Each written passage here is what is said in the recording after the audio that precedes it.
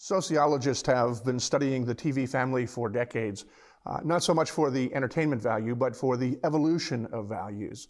Watching the families on TV and how they've evolved over the years is a reflection of the values and the views of a society. If you think about it in television, most of the articles and studies that you'll look at will begin in the 50s and work their way through. And they'll cite shows like Leave It to Beaver in the late 1950s, The Dick Van Dyke Show in the 60s, and then even Happy Days in the 70s as portraying the idyllic family. A family that was made up of a husband and a wife who fathered the children. The children and parents related to one another. Some family tensions, but everything resolved with an authority and a respectfulness and what we consider to be acceptable traditional values. And then those who studied those such things started talking about some of the things that slightly changed. Still somewhat the idyllic family in the early 1970s, the Brady Bunch introduced a blended family, but still with the same family values. But things also changed about that time as Norman Lear and All in the Family in the early 70s began to present what a dysfunctional family looked like as Archie Bunker was introduced into our culture. And then as different shows had come and gone, by the 1990s, the television show Friends was a reflection of the family having been replaced as the primary basis of one's identity and comfort. The family had been replaced by friends who became the new family. And even still up to the past decade, a show like Modern Family is totally unrecognizable to the family values that were depicted in the earliest days of television. And through the years, a couple of things have been constant. One is that the minority families have historically and continue to be widely underrepresented.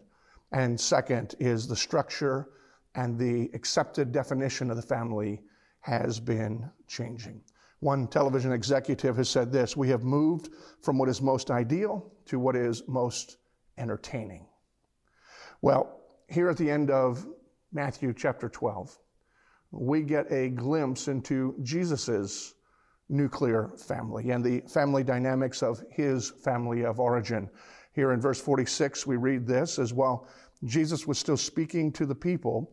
His mother and his brothers stood outside asking to speak to him. And so they came to the place where Jesus was speaking. Jesus was already speaking to a crowd. People were gathered and seated around him. Somebody came to kind of the door, knocked, whoever was at the door. They told them they wanted to talk to Jesus. They were wanting to take him home. They wanted to take him out of there to stop him from continuing to teach and to causing uproar in the community where he was teaching. And we see, even from the earliest description that seems so simple, the words, we see some of the dynamics are not good. Bible commentators will tell us this, is that the words that are used here, standing outside, both of those words are indications of half-heartedness. Neither of them are helpful. They both are remind us or illustrate to us part of the problem. There's an indecision. Standing was the posture of indecision, of half-heartedness, because while standing, somebody could walk away. It's also a contrast to the way that those who were following Jesus, those who were engaged in what he was teaching, because the disciples were told, at least in Mark's account of the same incident, they were seated around Jesus, but his mother and his brothers, they were standing, and they were standing outside as contrast coming inside, being part of the group. They were distancing themselves by staying outside. And the reason we know is because they were embarrassed. Mark's account tells us that having heard of the things that Jesus was teaching and the miracles he was performing and the reaction that people had to Jesus' ministry, it was causing somewhat of an embarrassment. Apparently, they were hearing about it. And Mark tells us that his family thought Jesus was crazy. And so that was the reason they went to get him. They thought he was crazy. They were going to take him away and kind of hide him out for a while, hopefully that he would settle down. They didn't understand. They were not a part. They didn't appreciate. And so we see this family tension that is evident even in this simple introduction. But one of the things that I find interesting is that Jesus, who was zeroed in, he was always in the bullseye of the Father's will, even his sinlessness and his perfection, and he still experienced family drama. Now, that itself might be of comfort to those among us who have come out of families or maybe are in families where things do not match the idyllic early television family values. Families have drama. Not only did Jesus' family have drama, but every family in the Bible is messed up in some way. Every family has problems because families are made up of people and we're all broken in some way. I'm reminded of what Herman Melville said when he wrote this: "Heaven have mercy on us all, Presbyterians and pagans alike, for we are all somehow dreadfully cracked about the head and sadly in need of mending." We're all cracked. We're all broken. And when we're put together in a family, sometimes that comes out and there's drama, and sometimes there is dysfunction. And Jesus responds to his brothers and his mother coming and in asking for him to come to the door. And he asks a question: who is my mother? Who are my brothers? And we're told that he stretched his hands out over the disciples and said, "These are my brothers and my mother." Now, if that statement, that question, and then the statement that followed kind of strikes us as odd with our modern sensibilities, you can only imagine what it must have been like for ancient Middle East culture where family is everything. Jesus' family is coming and he says, "Who is my family?" And then he changes his attention from those that he grew up with to those who were seated with him. But Jesus asks an important question. Who is my family? That was the question that he was asking. And even in asking, it's important that we notice this, that never in this interaction does Jesus diminish the importance of the nuclear family. He didn't actually dismiss his family. He used the opportunity of their discomfort and maybe some of the drama, their misunderstanding, to turn the attention from the family which he valued to creating an understanding of a bigger picture. Jesus never disvalued his family or the family at all. One, he understood that the family is one of three institutions that God has ordained to govern and to guide our culture. The family being the most basic unit in many, many families, but the family coming together and creating and cultivating values and community within itself. The second is church, which is a community of families that are coming together. And then the church and the authority and the way that the church is supposed to function governs the spiritual lives of the network of families. And then there's also the civil government that God has appointed that governs all of the interactions of people, believers and unbelievers alike. All of these are God's appointed institutions. And Jesus, understanding that, would never devalue the family, nor does he diminish it here. He has another purpose entirely. And further, besides just that understanding, we know throughout all of Scripture that God values families because he relates to families through his promises of covenant. If you go back to Genesis 12, and one of the clearest evidences of God's covenant, when he talks to Abram and he cuts the covenant, he says, this promise is not only to you, but it is to your family. It is to your descendants, even those who are far off. And the covenant included everyone within his household, whether they were biological or whether they were adopted. However they were part of that household, they were called family. And the promises that were made to one go to others because God has a great value of family. And so Jesus in no way would diminish that or minimize that. Family is vitally important, which is why no government or anybody else should dare to try to redefine it. Family is God-given and it is God-governed. And so it's not for the place of the state and it's not for a writer for The Atlantic to determine that the family is a mistake. It is God's gift.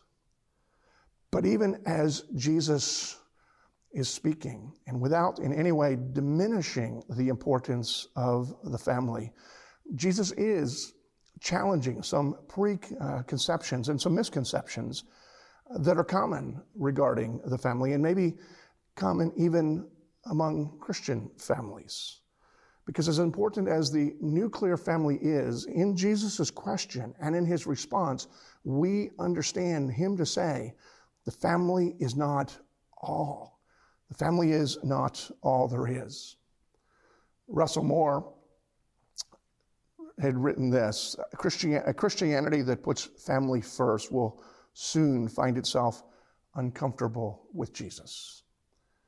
Now that might sound a little strange because, again, family is very important. But what Moore is saying is if there's a family who thinks that family is all, if family is the priority, family is the ultimate priority, they're going to find themselves uncomfortable with Jesus. And I think that he must have had this verse in mind as well, because Jesus here is saying there is something that the family is part of that is bigger. And he has in mind the idolatry that sometimes people have of family. Perhaps best illustrated in my mind, at least what comes to my mind, is part of the movie The Godfather. Michael Corleone talking to his brother, to Fredo, and saying, never side with anybody against the family again. It's a mindset that we are family, so therefore, right or wrong, we need to be together. Now, there is truth in that. There's grace. There's the way that we relate to one another. But simply because we're family doesn't make wrong right, and it doesn't make right wrong. The family is to cultivate one another in truthfulness.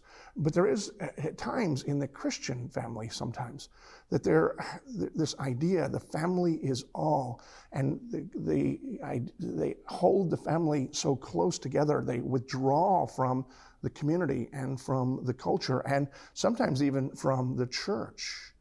One church I pastored had a family that was so committed to only family-centeredness that they would not participate in any activities. Children were not allowed to participate in Sunday school. They were not allowed to participate in vacation Bible school. They didn't even come to fellowship suppers because the family was everything, and nobody was going to teach those children other than the patriarch of the household. Other families that are trying to protect their children, they withdraw them from what they fear might be ugly or dangerous in the world. And sometimes there's wisdom, but sometimes it reflects an idolatry that we have with family. And Jesus is challenging that idolatry. And he says in his question, who is my family? And then he answers his own question by saying, whoever does my Father's will. And what we understand from Jesus' answer to his own question is this, that in Jesus, a new family is created. It is the family of God.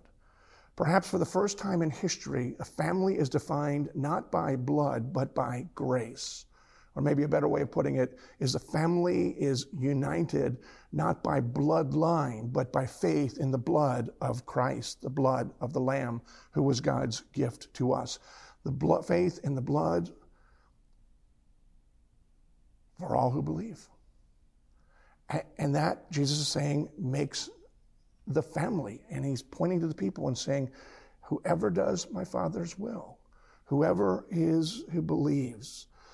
And Jesus, with this statement, with this definition of family, he is knocking down every wall that divides us and that separates us. And he's redefining every allegiance. We are united by faith in Christ and by our relationship to him. Through Jesus, God adopts all sorts of people. I heard a story long ago. Somebody was saying, had used this as an illustration. He said, we sing the song, I come to the garden alone. But Jesus says to us, well, you may come to the garden alone, but when you get here, you will not be alone because I have lots and lots of people. I have lots and lots of brothers and sisters and mothers and fathers that are all part of this family. And some of Jesus's people are some of the weirdest people you're going to meet. It's us. It is us. We're broken. We are odd-shaped. We are cracked about the head. And yet he brings us all together and knits us together to be a family. Doing the Father's will really consists of two things. Bible commentator Frederick Dale Bruner says that doing the Father's will consists of both faith and praxis or practice.